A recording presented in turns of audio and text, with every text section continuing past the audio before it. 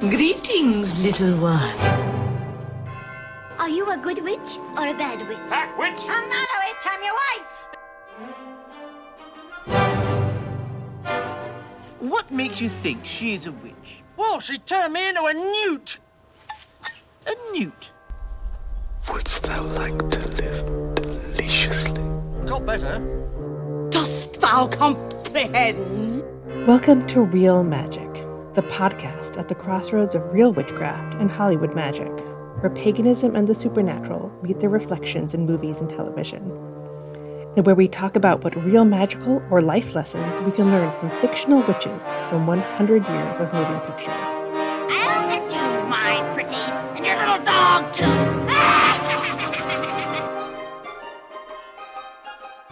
Hi there, witches and weirdos, and welcome to another episode of Real Magic. I'm your host, Jessica Mason, and I'm so happy that you've joined me for another episode where we're going to talk about magic and paganism and all that wonderful stuff in pop culture. And oh boy, I'm so excited for our episode today because we're talking to a wonderful actress from one of my favorite magical series of all times. That's right, we have with us today Brittany Curran here from the SyFy channel series, The Magicians. This is just one of my favorite shows ever. It's right up there with Supernatural for me. Love it so much. So sad it's over, but loved the entire arc they had. So I'm so excited to talk with Brittany today. There are a lot of different ideas in movies and televisions and in magical practice even about where our magic comes from. But one of the simplest and most poignant of those explanations is offered by the Magicians. And it was that magic came from pain. This wild, incredibly creative show, magic often stood in for the pain of growing up and truly becoming an adult and finding your identity and power. Brittany Curran played the character of Fen, who was a native of the Narnia-esque world of Fillorian and one of the, pretty much the main major character who didn't have magic, actually. But even so, Fen's growth was incredible, and Brittany was awesome on the show, and she has some incredible insights into the show that I can't wait for you to hear. So without further ado, please welcome Brittany Curran to the Real Magic podcast. I lucid dreamed. I saw a woman in a green hood. She has to be the one giving me premonitions. Awesome, you got it working, A+. B-. Unless you tell us where this green bitch went. Well, in my dream, I chased her to this stream by the fuchsia forest of Corian's land. Corian's land, also known as Slot's Bane. I don't know what everything in my dreams mean. Anyway, I know that the answers to our questions, lay there. I'm not usually the one who gives the big speech, so I'm going. So that's happening. Welcome, Brittany Curran, to the Real Magic podcast. I'm so excited to talk to you. Thank you. Magicians. Oh, of course. The second we come in, my sound just cut out. But thank you. I think you said something about the Magicians. So excited to be here. Yeah, that's the show we're talking about. I think you're familiar with it. I'm a little familiar, yeah. But before we talk about that, I always like to ask my guests like a kind of icebreaker question. Back in summer camp, like what? For most of my guests, like there was always like a movie that sort of made them want to be magical. Was there did you have a favorite magical movie growing up that made you want to like cast spells in the backyard or make potions in the garden, inspired you to be like a magical person or believe in magic? I love that question. I always, being an actor, like what movie inspired you to become an actor and stuff. And so I love the twist on this about getting into like magic and magically things. Cause now I'm just like, the memory of all these magical movies is pouring back into my mind. I love that. Okay. Well, maybe I really loved Casper, the Christina Ricci movie. And I know there's not like witchiness in that so much. It's supernatural-ish. But it's like supernatural and it's magic and, the big, mansion in Maine on the cliff. There's something I think like witchy about that and mystical about that. And that was one of the movies that definitely got me into the love of that type of genre and that type of feel, I guess. I mean, I still love that movie. It holds up so well, in my opinion, and I watch it all year round. And then for maybe more like for magic specifically, I mean, I know it feels like such a predictable answer, but like Harry Potter, the first book came out when I think I was in 3rd grade. And so I read the first book, and then I started watching the movies, and I just started to practice my powers a little bit. Like I remember, like, I don't know that much about witchcraft. I know I love it. And I know that a lot of my friends are witches. So I remember being in like my classroom in like 2nd grade, and I'm trying to think about the movie that would have inspired this, but I remember thinking to myself, wait, I've never told the story actually before. I never thought about this until right now. I remember thinking, wait, maybe I don't know that I don't have powers. Like maybe I do. I've never tried. Like there's a first for everything, right? And I remember thinking that the power that I wanted to start with was moving a pencil with like my mind, So I remember like really concentrating on a pencil, maybe on someone else's desk. And I swear it moved. I'm sure it was because I don't think when I was in 2nd grade, I hadn't read anything about anything. And I was just like, no, maybe telepathically I can do this thing. But I remember trying to like make things move and I'm trying to think about what made me think to do that. I remember like for me, there's that scene in The Craft at the very beginning of the movie where she's holding up the pencil and like balancing it, and then it sort of balances on its own and starts moving. And like, I tried that so many thousands of times in class, and still try, but that's one of my favorite scenes in that movie, like how subtle that magic is in that moment. I love how identifiable the pencil is too, because like everyone uses a pencil, right? Everyone's tried to move a pencil with their mind, I think. I like that we all have connections to pencils from childhood. This is really good. Yeah, I love that movie. And it's so tragic that the author of Harry Potter has just disappeared from existence, and the books are just themselves now. Oh well. It's just they're ours now. We have custody. Speaking of magic. Yeah, exactly. She just apparated herself out of that fandom. Magic. Yeah. So I know that you were. I know. I try to take things compartmentalize and as we must with so much of. Well, just with life, really. If I don't compartmentalize my own brain, sometimes it's just a mess. This part as like a working actor that there are like a lot of shows and movies that have some really jerk people behind the scenes. Yes. You have to be like, okay, well, it's a good show.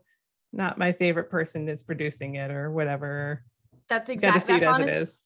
That's like the main thing that I've thought about during this whole time is like, because I've worked on a lot of productions, mostly with really good people, and a few times with some real God, I don't know if you can swear on this podcast, but just real. Oh, you can. Yeah. Okay, real like fuckwads. I don't know, just some type of terrible thing.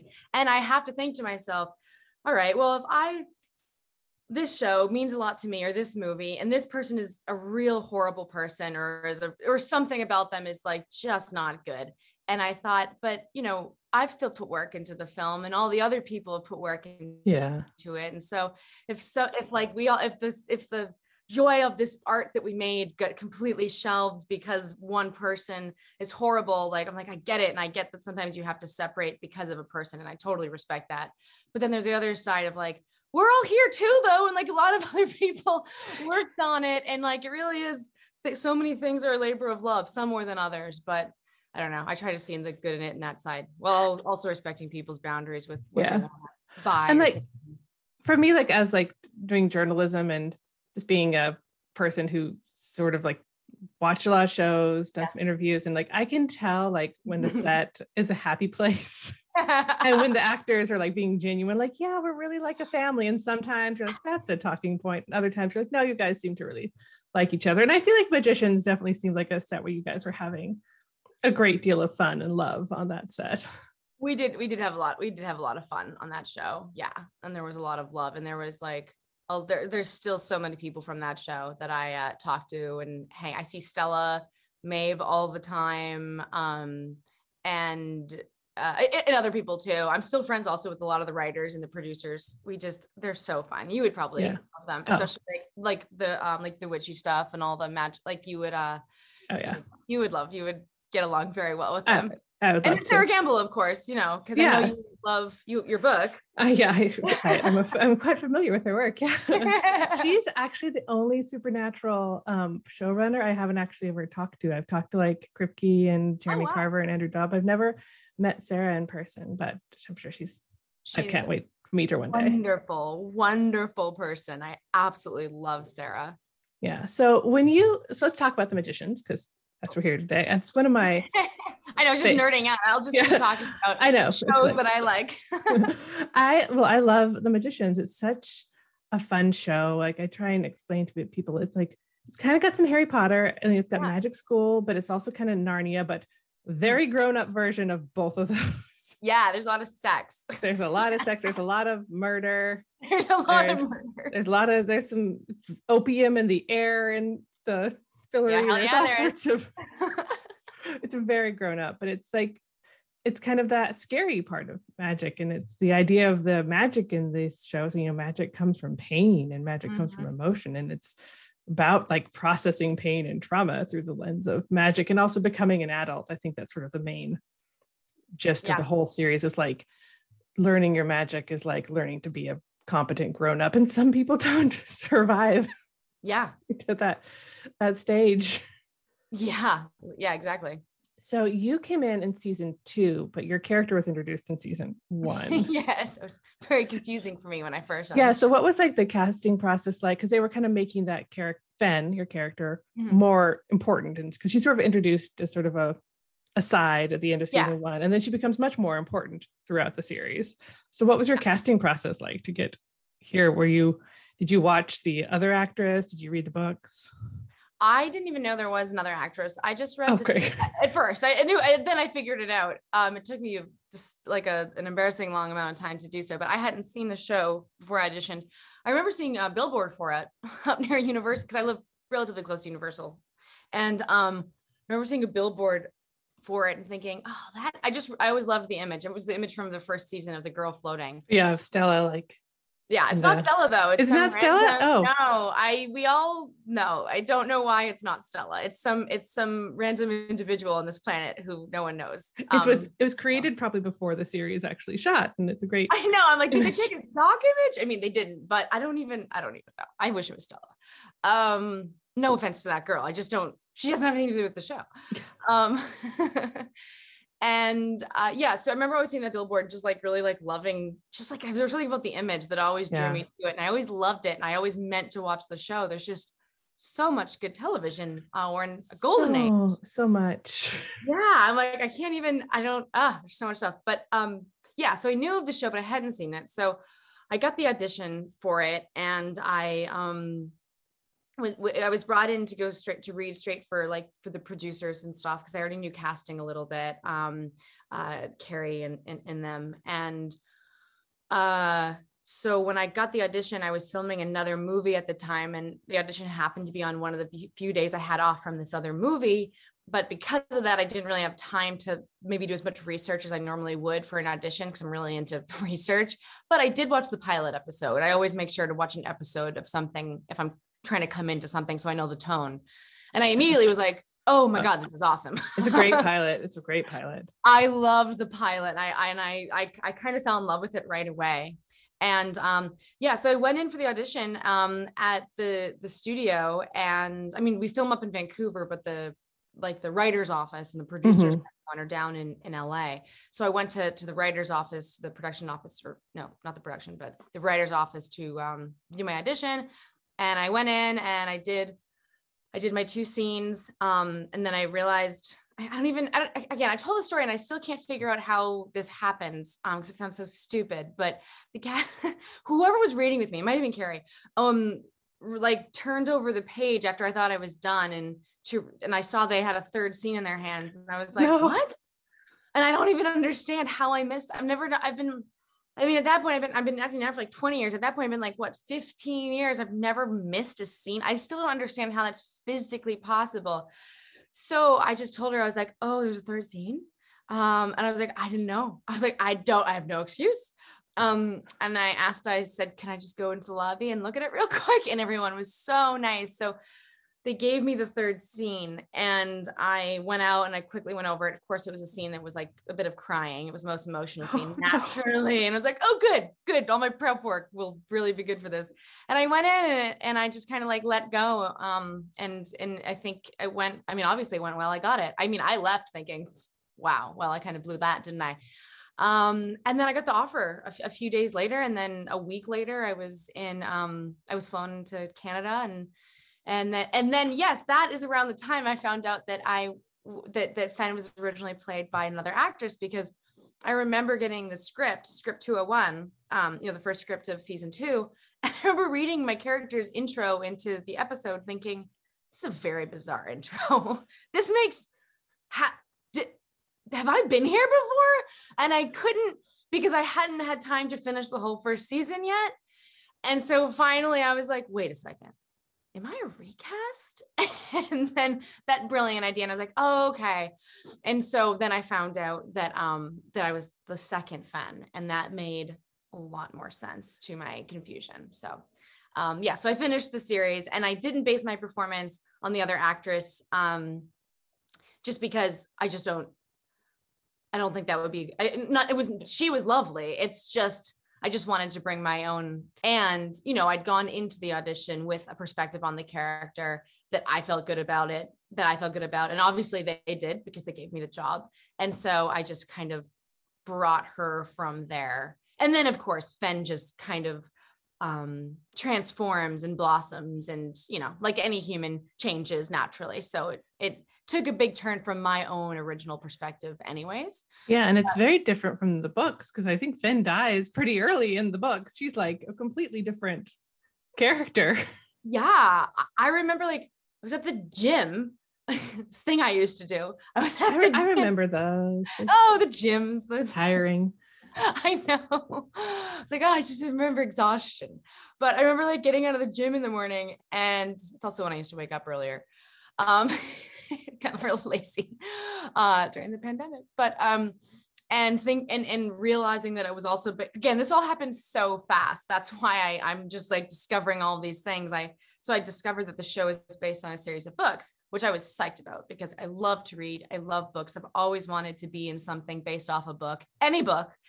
And so I remember getting out of the gym and thinking, oh, I want to order these books right now, because I have to leave the country in a few days, and I want to read as much as I possibly can. So I remember reserving the 3 books at Barnes and Noble in Studio City, and leaving the gym and just driving there and picking up the books, and immediately starting to read them. And I remember reading the Fen part, and she comes in. This is a spoiler for the book. That's okay. We're going to go full spoilers, because I want to talk about how awesome Fen was in the final season too. So yeah, okay. I'm like, God, I hope that nobody would listen to this episode if they don't want a spoiler on the Magicians. It's been almost a year and a half since it wrapped. Plus, yes, we've given a kind amount of time. Yeah. I remember reading the book, and Fen literally is a completely different character altogether. I mean, she is Fillorian. She does have knives. Yeah, she's skilled with weaponry, and but she dies in 20 pages. And I remember reading that and thinking, but my agent told me that I was going to do at least 7 episodes. So I just started thinking business wise. I was like, how does this make sense? How are these 20 pages going to be 7? And then of course I, figured out that it was a very different character, but I'm glad that I didn't die right away. Yeah. I have not read the books yet. I really want to. They're on my giant to be read pile, but I love the series so much. And the series is just wildly different from the books. It just takes off in all sorts of different ways. Julia has a completely different plot line. I don't think Quentin dies in the books. Yeah, I don't think, I actually didn't quite finish them. And it's not because they're not great. It's just so different. With completing things. No, I was just going to go totally psychological. And it got to a point where I didn't need it for my own work on the show. And so I got a little lazy and I didn't finish them, and I need to start completing things more. I don't know. Yeah. I understand. And like I said, I have a pile of 7 books high of finish this book.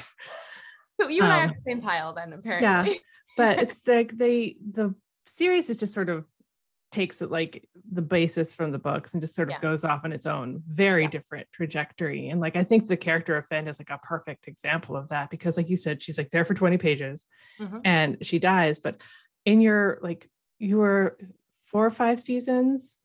Well, I guess 5 seasons for Fen, 4 for you. Yeah, 5 for Fen and 4 for me. Yeah. Like, especially starting when you joined, like she has this incredible different arc. She gets pregnant, loses a baby, her arc with the fairies, and she just grows so much as a character. And I love that about this series, because it sort of is a series kind of about like empowering the side characters. Like there's even an episode about like how important it is to not pay attention to your white male protagonist. Like everyone else has usually got a more interesting story. 6 short stories about magic. I think that's the name of that episode. I mean, there's just, they got so creative on that show. It was so beautiful. Now, you were also involved in some of the musical episodes. Yeah. What do you get? Well, how do you feel as an actor when you're like, guess what? Musical number, and we're going to do this we're going to start doing it every season. Yeah, I love as an actor how, what I do for a profession is act, obviously, but then there's all these other things you're like, do this too. And which I love, even if it's scary sometimes, or intimidating, because, singing can be very intimidating, for instance. But yeah, I remember finding out I had a musical episode, that was coming up. And one of our producers, I think it was Mitch, one of our producers emailed me, and I'm assuming sent the same email to everybody, and asked me, he's like, hey, Britt, he'd like, let me know about the musical episode. And he pretty much said, he's like, on a scale from 1 to 10, how good of a singer are you? Because they were trying to get a sense of how much how they were going to prepare, because again, they didn't know. I think they knew a few people. I think they knew like Hale could sing, but I don't know. They didn't know, especially not me, because I was new to the cast. And so actually maybe I am the only one that got that email now that I think about it. But yeah, so I remember asking my boyfriend at the time, but he's my fiance now. I remember asking him, I was like, scale from 1 to 10. I was like, how good of a singer am I? I was like, I don't know. And I can't remember what number he said at the time. I think he might've said like 7, maybe 6. I don't know. Cause I was like, be brutally honest with me right now, cause this is going to be on TV. And, so yeah, I just like, I like hired a voice coach myself. And cause I've been singing since I was a kid, but I haven't been like consistently training all of those years, I guess you could say. And, but I've always loved to sing. I was very shy about it when I was younger. And so, yeah, I hired this voice coach, and I just quickly took some lessons in the week leading up to it. And then, yeah, I did and it was so much fun. And honestly, it was really the One Day More musical number. Yeah. It was so great. How are you a theater Les Mis nerd? Like all of us, like, I'm so like, I just, when that started, I'm like, oh my God, it's one of my favorite musicals and one of my favorite shows. This is just I'm so happy. Yay. I'm so happy, because I was so happy. And I was like, when Fen like comes out into the throne room and casts the white spire, like singing. And I was just thinking to myself, oh, what a moment. This is such a dream. And it was so much fun. That day was or actually, I guess it was a couple of days, but it was so much fun. And it really did. That was the moment that kind of inspired me to start getting back into singing again, and actually like working on it. And I realized that my voice was maybe better than I thought it was. I've always been good at not always giving myself credit for things, and in underestimating myself. Sound familiar, right? A bit like Fen. Fen helped me discover that as well. And so I thought, I have more singing talents than I realized I did. And maybe I should keep developing this, because I love it and it's fun, and that's a good enough reason to do anything. And so it's funny, last night actually in my living room, which you're looking at right now, I was practicing my singing for the day, and I was singing some Les Mis numbers. Yes. So Les Mis is in my heart very much. I love that you love Les Mis, obviously. Too as well. Like, I've got my favorite is Phantom of the Opera. That's like my heart and soul is Phantom. But Les Mis is always like the other big 80s French musical. And so I think I have a portrait of the Phantom of the Opera up in my bedroom. Oh my goodness. We'll talk Phantom sometime, because I could talk Phantom for like a long time. I love that. I love it. Yeah, I love it. It's just I was an opera major in college because of Phantom. And then I ended up doing Really? all sorts of other stuff. But yeah, I actually studied opera because I loved music and singing so much. And Oh my gosh. yeah. I think Meryl Streep studied opera too. Oh, I yeah. think. God, if Of I'm course wrong, she did. She can do anything.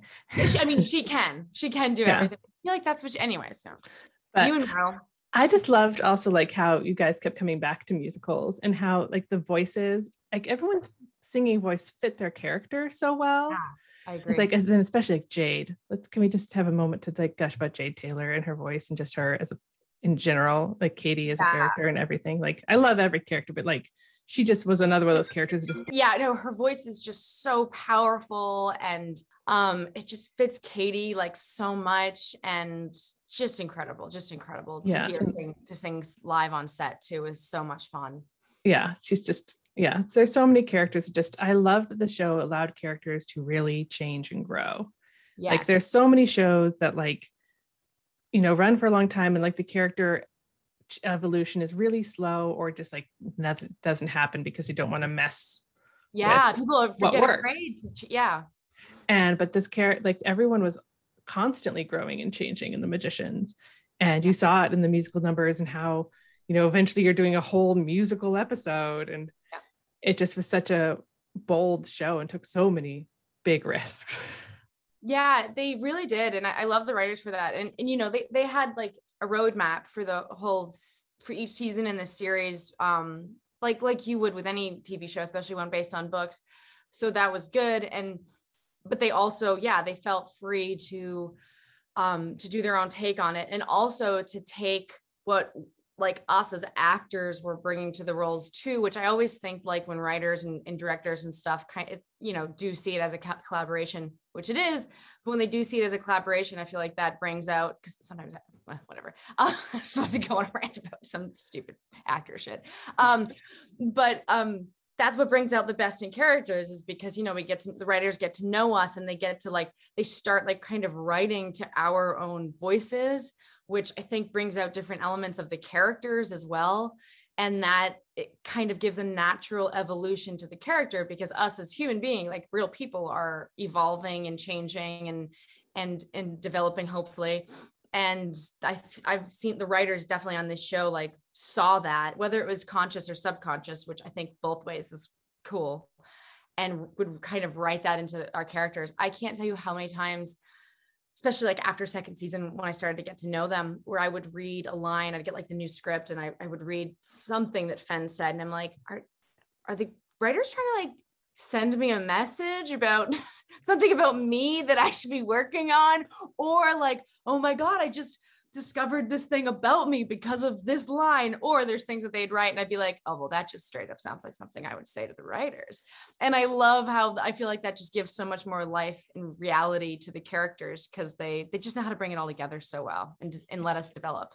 Yeah, they wrote to the actors so well. And you have a like incredible cast and it was so well cast, like from the beginning, like just incredible casting, like Hale and Jason and Stella and everyone was just in I'm forgetting Alice's name. Olivia. Okay. Yeah. Olivia. They're just so perfect in these roles. And I think you were, you know, much love to the previous actress, but you brought so much to Fen that like this sort of like fun, kind of quirky energy to Fen that I think is very you. Like, yes, that is very accurate. She slowly turned more and more into me as the seasons went on. And I think that that's like great as writers to sort of lean into where the strengths of their actors and let them inform the character and just let everyone get weird. Oh, I forgot, like Summer, incredible, like watching her, like every character on The Magicians just grew in such incredible ways. And like on the show, magic is very much sort of a metaphor for like maybe your like competency at being an adult. Yeah. And it, you know, the amount of magic in the world changes every season. Yeah. And it's like, how do you get that kind of power? How do you get access to being an adult or being just, you know, a person who could function in society? Yeah. But the great thing about Fen was she was like our biggest non-magical character, but she also like learned how to be a grown-up and how to be a leader.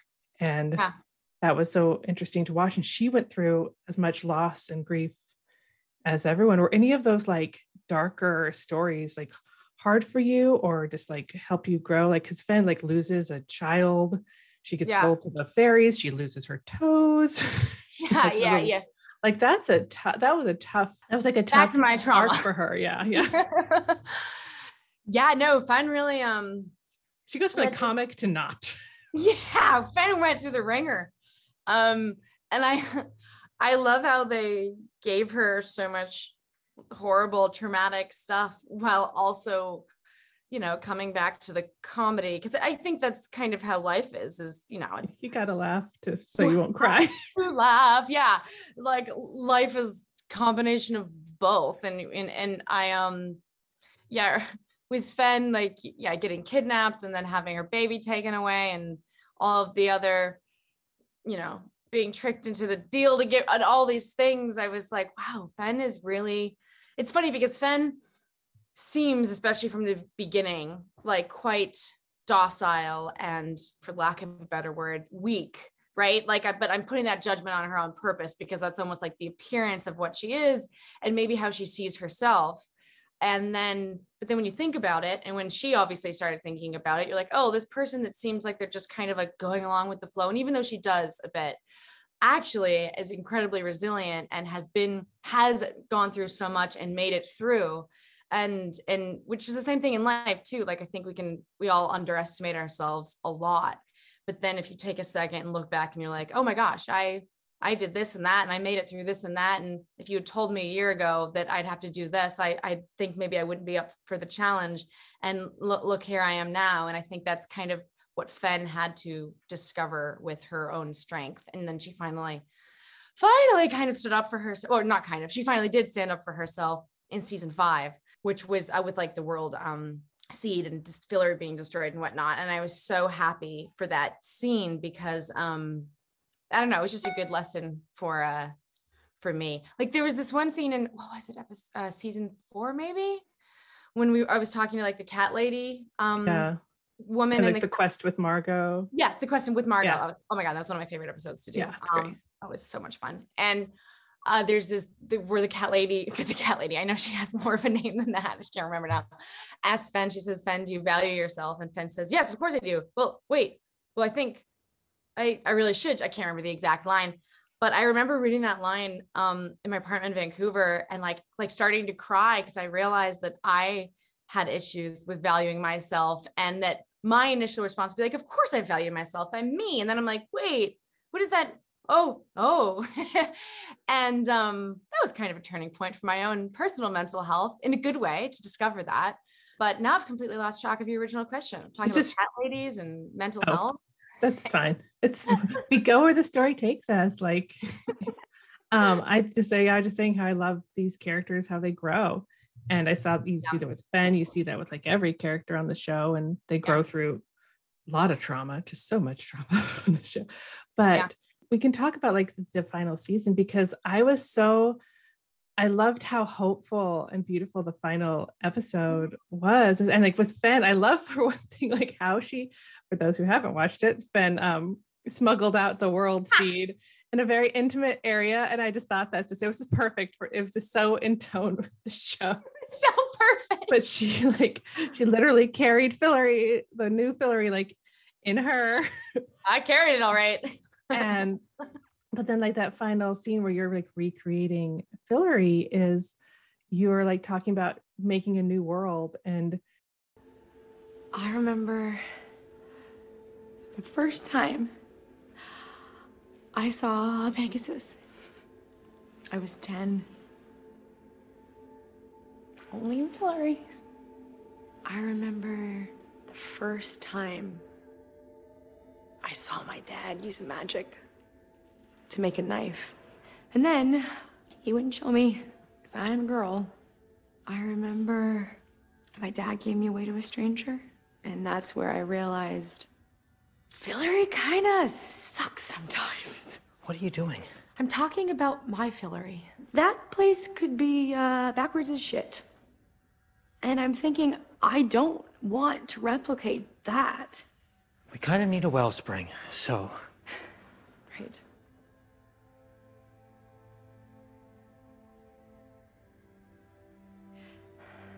Can't I just have the best of Fillory, the best of us, of Earth. Plus the best of those cool movies Todd and I watched. That's the home I want. That's what we deserve. You and like the other characters end up there at the end, you're sort of like these sort of almost like new gods, really. And like Ben's basically like this mother goddess of Fillory, and she's almost probably has like the biggest arc, and it means so much because she's not magical and she's the only one from Fillory. And it was just like, I'm like, oh, I was crying so much at the end. You totally get her. Thank you. Yeah, I love that. Yeah, Fen is the only of the main cast, is the only of the 10 of us, is the only non-magical one. And believe me, I did ask the writers 1,000 times pathetically to give me magic. I would beg them, but but that was more of a selfish thing because I wanted to like special effects around me and whatnot. But I am glad that she was non-magical, because like kind of going along with what you were saying earlier about magic, in a sense being an allegory for adulthood and for just our own personal development and our abilities and whatnot, everything really, is that I love that Fen is the character that doesn't have magic, because it kind of, I feel like everyone wants magic, of course, like that would be so fun. And I think the idea of like, oh, if I had, even in like our real world Earth here, like if I had magic, like imagine how much easier things would be, or how much more exciting life would be, or how much cooler, better of a person I would be. But just like we found out on The Magicians, especially when like Quentin has that beautiful speech in, I think, season 4, is that like, yes, these things are cool, but like it has to come, your own goodness or power and like, metaphorical power has to come from within. Because if you can't have it come from within, then all the external power and magic in the world isn't going to make you happy. And so I think it's this idea of like, yeah, it would be fun to have magic. Of course it'd be fun to have magic, but for Fen, like she didn't need magic to become the best version of herself. And that does kind of feel like an allegory for life. Like, I don't know whether it's money or a job or a boss, how your body looks or how your voice, whatever it is, the thing that you don't like about yourself. It's like, well, you can still be the best version of yourself, even if you don't currently possess this external thing that you want. And I think that was a good thing, because Fen helped create a world and she didn't have magic. And the mother, like a mother goddess, because what a nice circle they brought that to a close, because she wanted to be a mom so bad and she lost her baby, and then she ended up like being the mother of this world. And I always loved how they did that for Fen. I love like what you're saying, because like as a person who practices witchcraft and magic in life, like it's not enough just to like light a candle or do a spell. Like you have to like put the work in too, and you have to like have your kind of ideas aligned. Like you can't just say like, okay, I'm gonna cast a money spell, and then you have to like go apply for a job. Like you have to. It's just like you're putting your finger on the scale, but you have to do more than just like that. You have to take some concrete action, and it has to come from like a good place. Yes. And absolutely. And so that's it's not just right. More than just the singular action itself. It's like what comes from within you, and then what you choose to do. Exactly. After, right.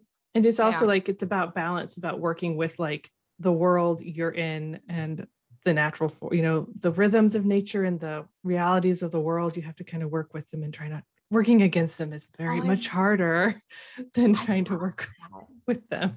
Yes, that's so well said. That just gave me the chills a little bit. That's such a good point. It's not working against it, because that's not going to help anything. It's accepting what you have here and then using that to go forward. Exactly. I actually want to go back to some of the fairy stuff. Now, one of the reasons I love this fairy stuff with Fen and in general in series is I think it's one of the best depictions of like fairies as they appear in a lot of folklore. Fairies in folklore are scary. Like they're I don't want to. They're lovely, good folk who all around. Don't want to say anything. Okay, I'm sure you won't offend the fairies too much. But like we've had like Morgan Daimler as a guest we've had on here, and she talks a lot about how the typical Tinkerbell fairies you see are a very kind of pared down, easy version of, but the fairies of folklore, they would take your child in folklore. They would like tempt you into another world, and children would grow up. And did you read any of that folklore, or were you into that before the fairy plot with Fen? I definitely loved the folklore and like fairy tales and original fairy tales, which are all like, I mean, just all of it is so much more horrifying. So horrifying. It's so terrible, but like terrible, like in a great way, but like in a scary way. I remember like finding out the real stories over the years behind like Disney movies, because I really love Disney movies. Obviously, as you can tell from my personality. And I remember being like, oh my God, this is all horrible.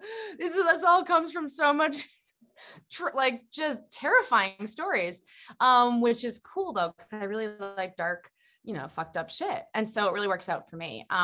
But yeah, it's funny. I didn't know, I definitely read like folklore and fairy tales growing up.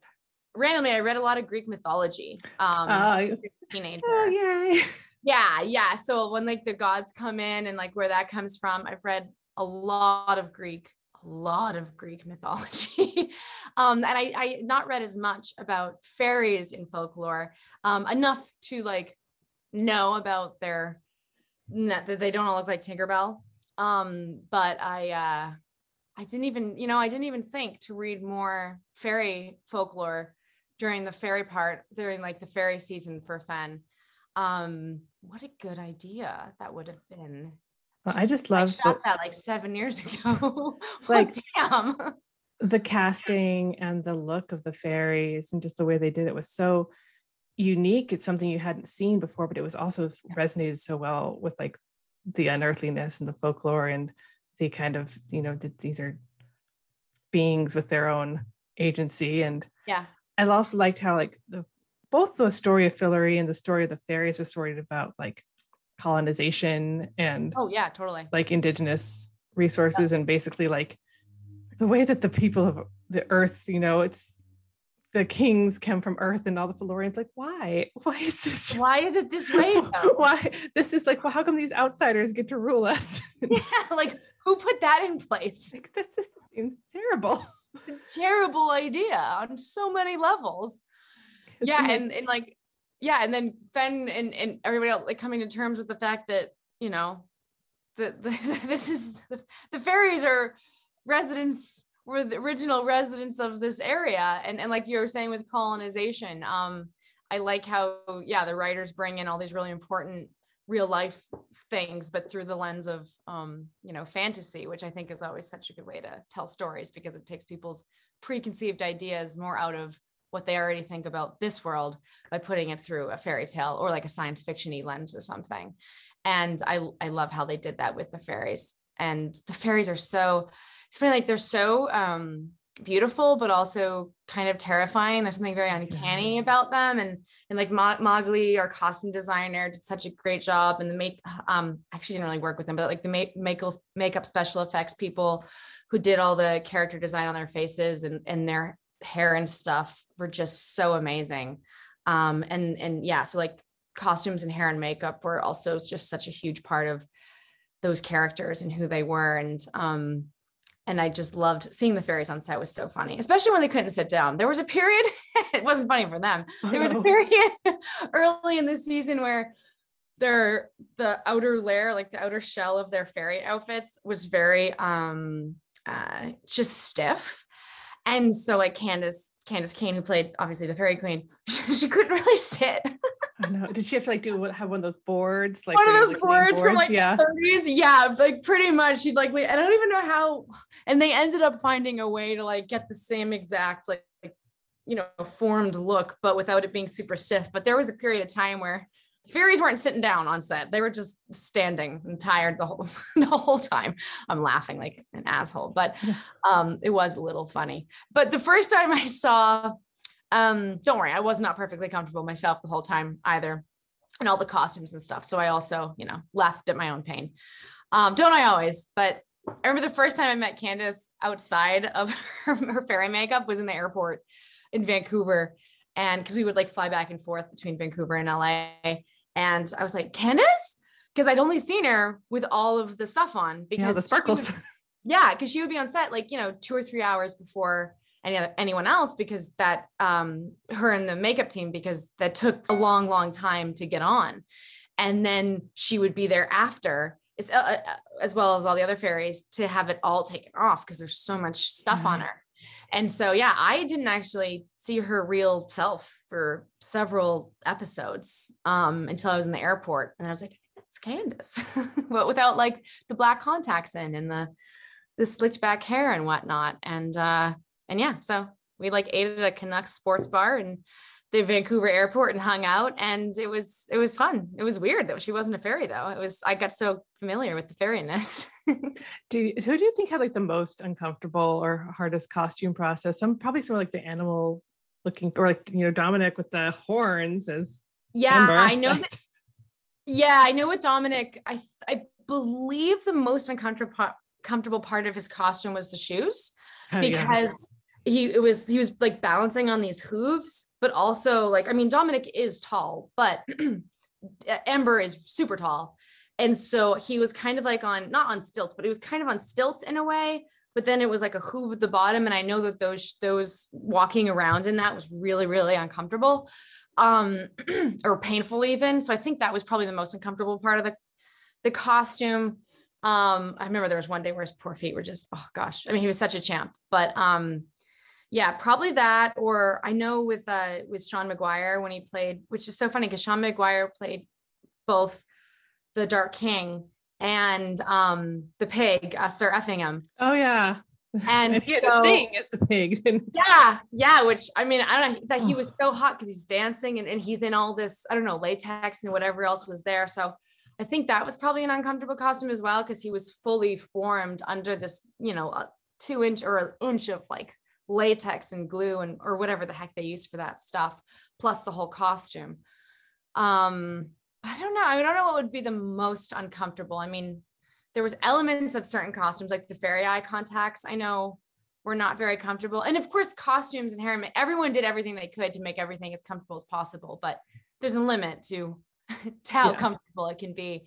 But I was also like, you barely heard anyone complaining about it. So I'm like trying to remember if anyone was just finally said ouch out loud so I could tell you which one was. But yeah, probably maybe Effingham, the frog guy. Yeah, I don't know.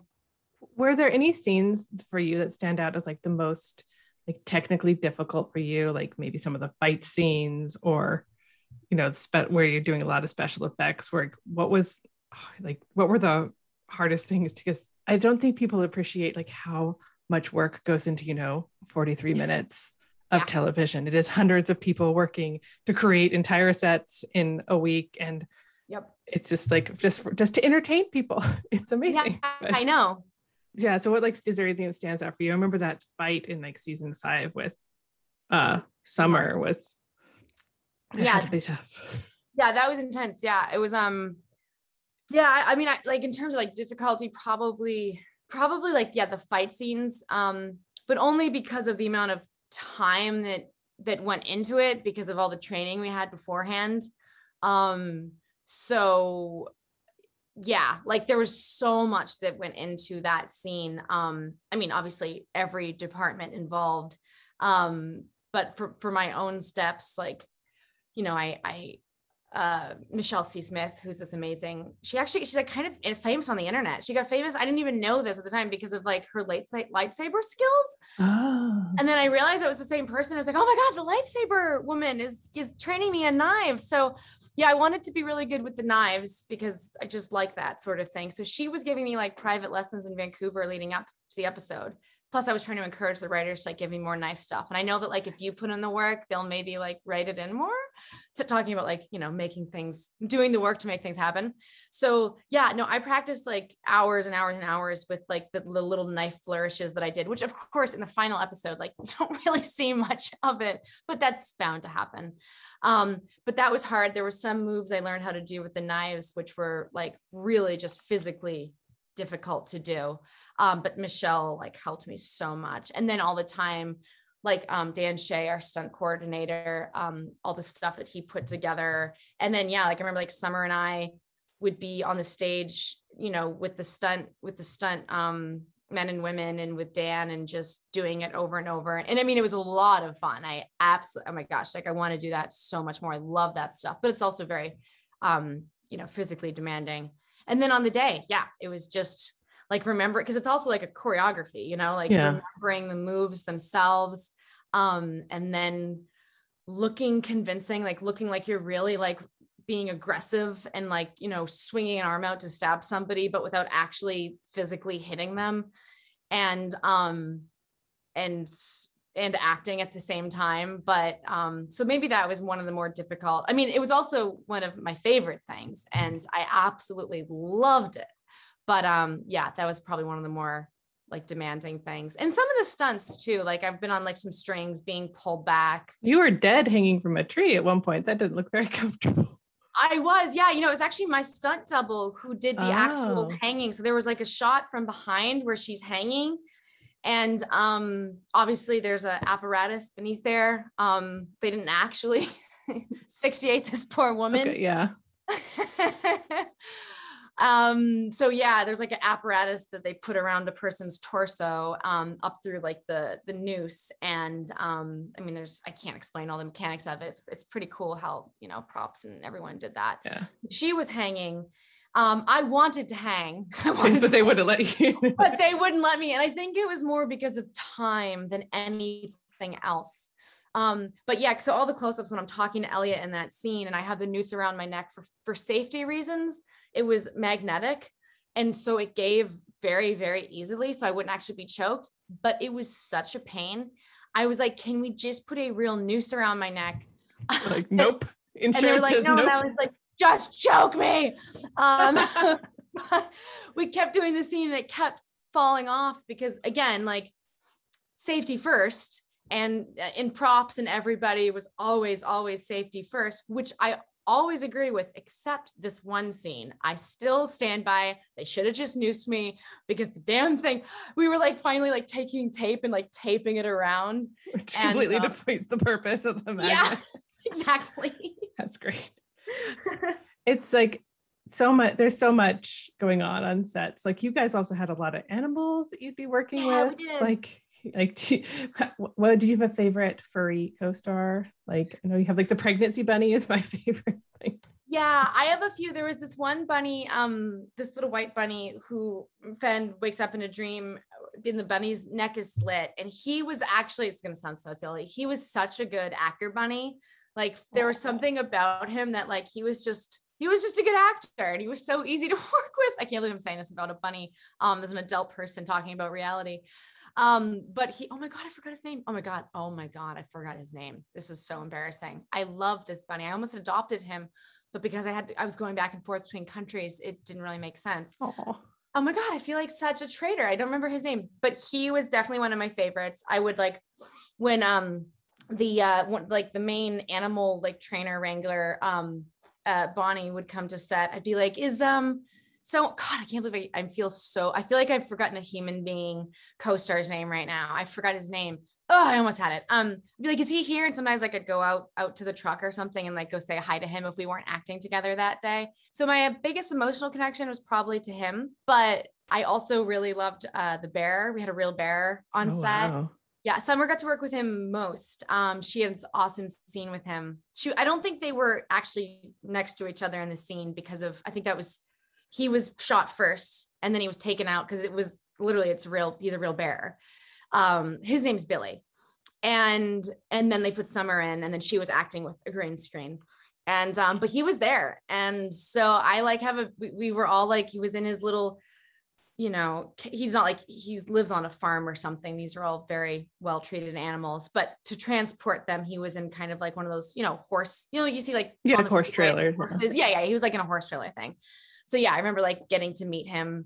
And that was cool being on set with an actual freaking bear. I love the sloth. Oh, and the sloth. That'd be hard for me as like an actor because I'd be like, I want to play with the sloth. I get distracted. I know, like you can't really play with the animals because they'll get especially the ones of more higher intelligence, I guess, like they'll get distracted. Yeah. And so you can't, I mean, you can pick up a a bunny because he's going to be, he's not thinking about his cues like a dog would, but they don't want you to really distract the animals because they're very, I don't know, probably safety reasons too. But yeah, Abigail, her real name was Sassy the Sloth. And that was so cool having us, like Sergio, who played Rafe. He got so connected to Sassy the Sloth in real life, and they genuinely like had really good chemistry. I don't even know how that's physically possible, but it was so cool. They were so good together. I loved that kind of one of those strange subplots. Is that like him and the sloth? There's something going on there. And there was. Yeah. They'd like do a take of him with Abigail, and I swear to God, like Sassy would just lean in right at the right time, and like Sergio would go with it and like pretend she was whispering to him and come back, and we'd be watching and be like, how did it, because you can't really like train a sloth necessarily to do that. You gotta like bribe them with food. Like, and he wouldn't even do that. And she would just lean in and we'd be like, what is Sergio doing? He's the sloth whisperer. You should put that on his like special skills. He on should. his resume, like good with sloths. I should tell him. I should hit him up. I'd be like, you should put this on your resume. That's not a bad idea. So sadly, the series is wrapped, though. I still want the spin-off with everyone in Fillorian. Yes, me too. But so we've had a little like pause in a lot of production. So have you been doing any projects since then, or has it just been like, I know you also write, you're part of the I was at Klexicon with Mary Chifo, and she talked about the bespoke plays. And so can you talk a little bit about this? Like, it's like a kind of play incubator for some like mainly female playwrights, and Mary was amazing, by the way. Like, I love Mary so much. I've cast her in my Xena reboot because would not she be like perfect as like a new Xena? The second you said it, the image was so, yes, that she would be perfect. Oh my gosh, I love that. For those listening who don't know Mary, plays Laurel on Star Trek Discovery. She is like 6'3". Yeah. And she is like incredible. And I did a panel with her at Klexicon. I got to be the moderator, and she's just awesome. And oh my God, I have to tell her that I'm doing this with you. But can you talk about like bespoke plays and like what you're doing with that and playwriting? Yeah, bespoke was such a savior for me, and I think most of us during the pandemic, because like the Magicians got canceled, it ended, and I started going out for projects again, and then 2 weeks after the Magicians ended or was officially canceled, the pandemic started. We're not saying the universe was punishing us for canceling the Magicians, but who knows? We're not saying it's not punishing. We don't know. Maybe if we bring the Magicians back for season 6, maybe this pandemic will go away. There will be no more variants. Putting that out there. Bring back the Magicians. Very sound science there. Yeah. It's okay. We'll just try it for posterity. So the Magicians ended, and then 2 weeks later, the pandemic happened. So in terms of me acquiring new work, it didn't leave a lot of space and room for that. And so because of that, we just went right into lockdown, and it was weird. I went from being on this series for all of these years to all of a sudden, like everything dried up. There was one thing I was up for. I ended up turning into nothing, but like even that audition process just like stopped, of course, but it was just kind of everything stopped.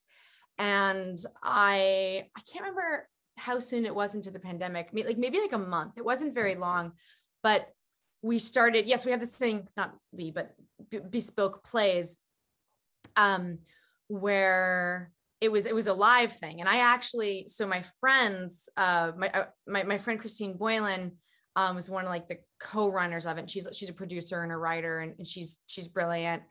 And she runs it with Ellie Pyle and Ryan McCurdy. I think they're the 3 people that run it.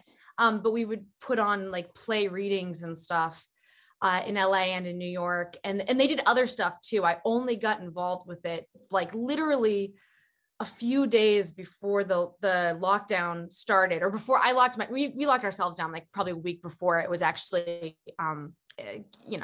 you had to do it because we're very cautious people. But like a few days before we locked ourselves down is when we did this live performance of a play reading in LA. And so like they take, it's an opportunity for like new playwrights and writers and not even new, like some of these people have done tons of writing, and to put it up and to do readings of it. And so I did that, and I actually was a musical. It was called White Rock Cliff. Yeah, so I got to do this musical, and then I remember we were doing it at the Pico Theater.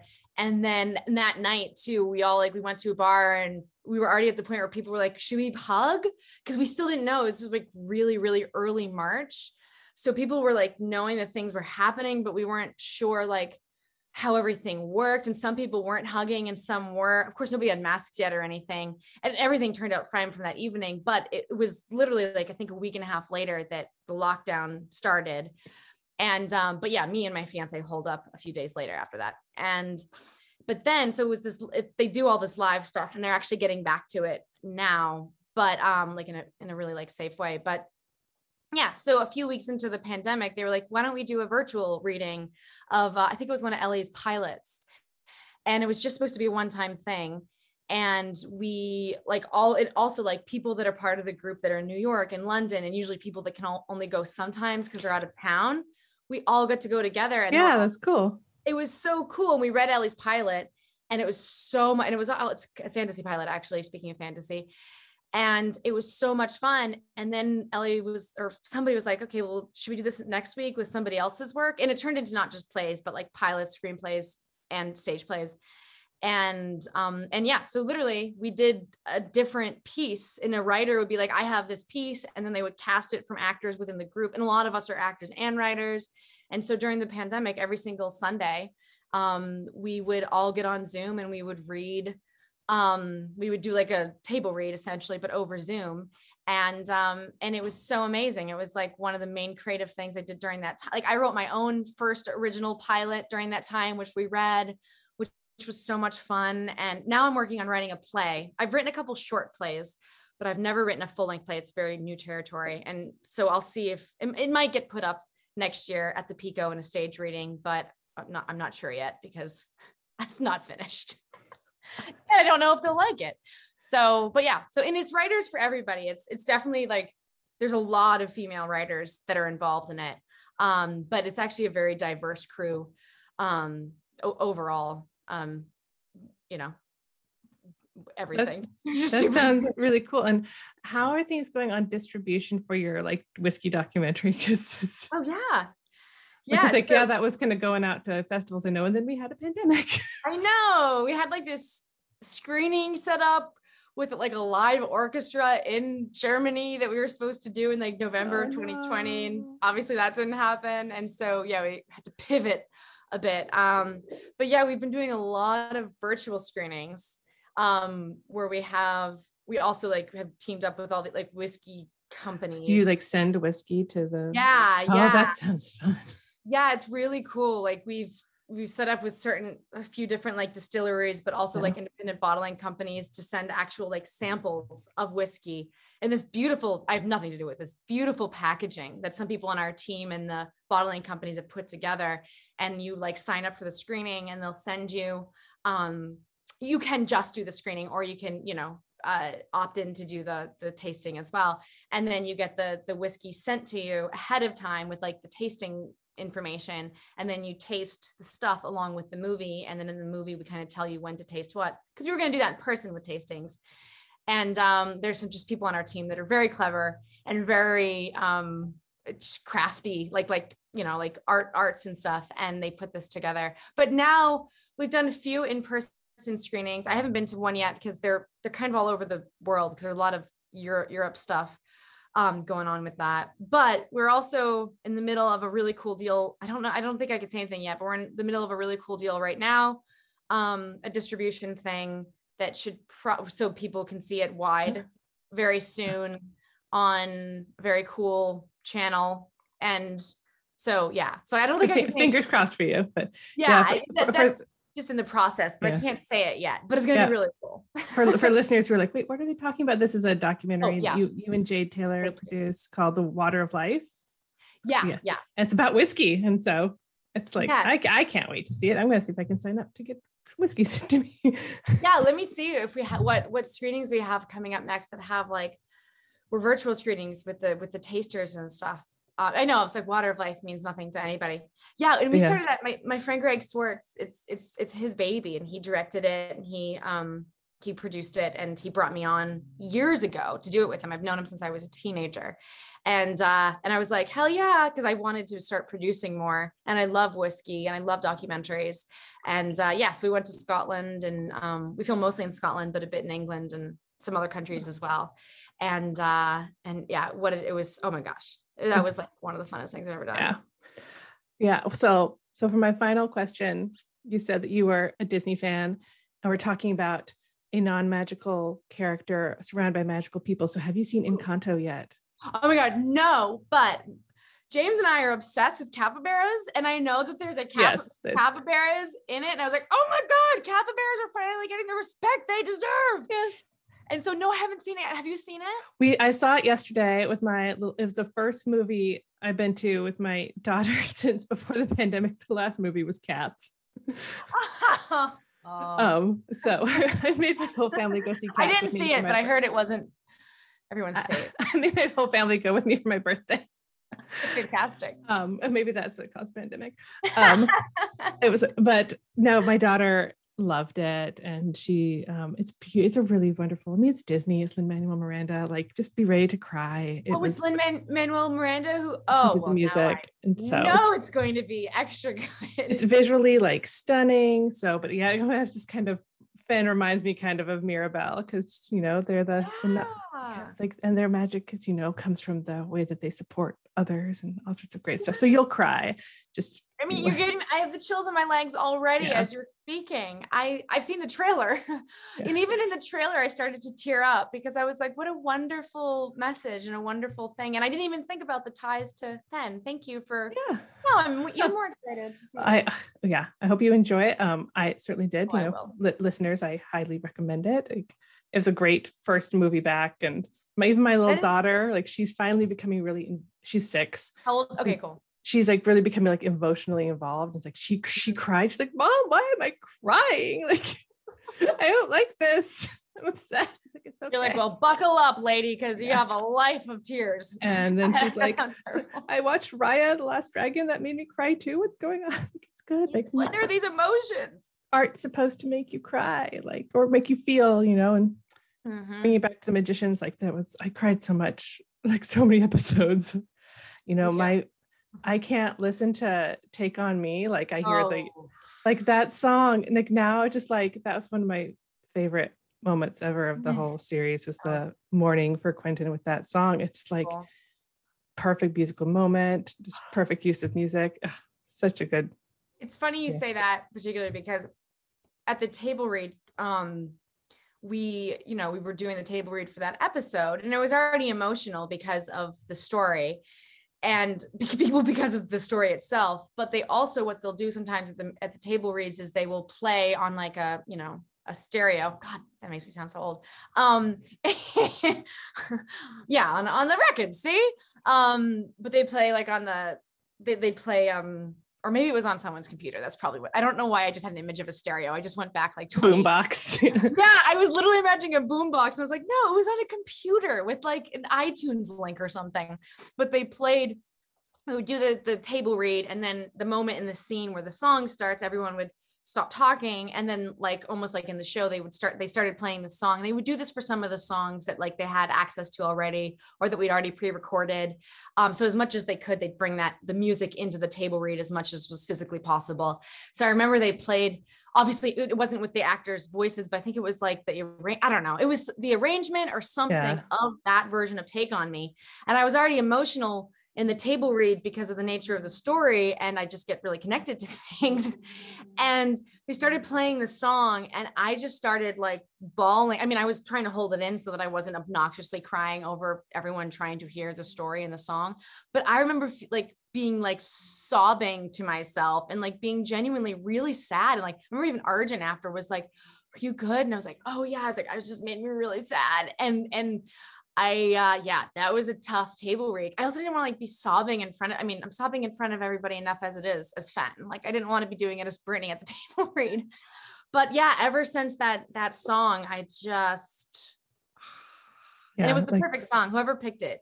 It was so perfect. And like now every time I listen to that, the lyrics, I'm like, oh God. It was just such a beautiful moment about like magic and processing and growing up and grief and beautiful show. So the writers kudos to you and the writers, everyone who worked on Magicians. It was a wonderful gift of a show, and I'm really excited to rewatch it.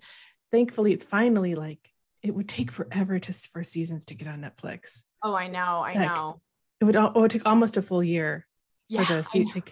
So, but now I think it's all on Netflix now. I think it is all on Netflix now. But it was like every year I'd be like, what? I want to rewatch. Why is it not?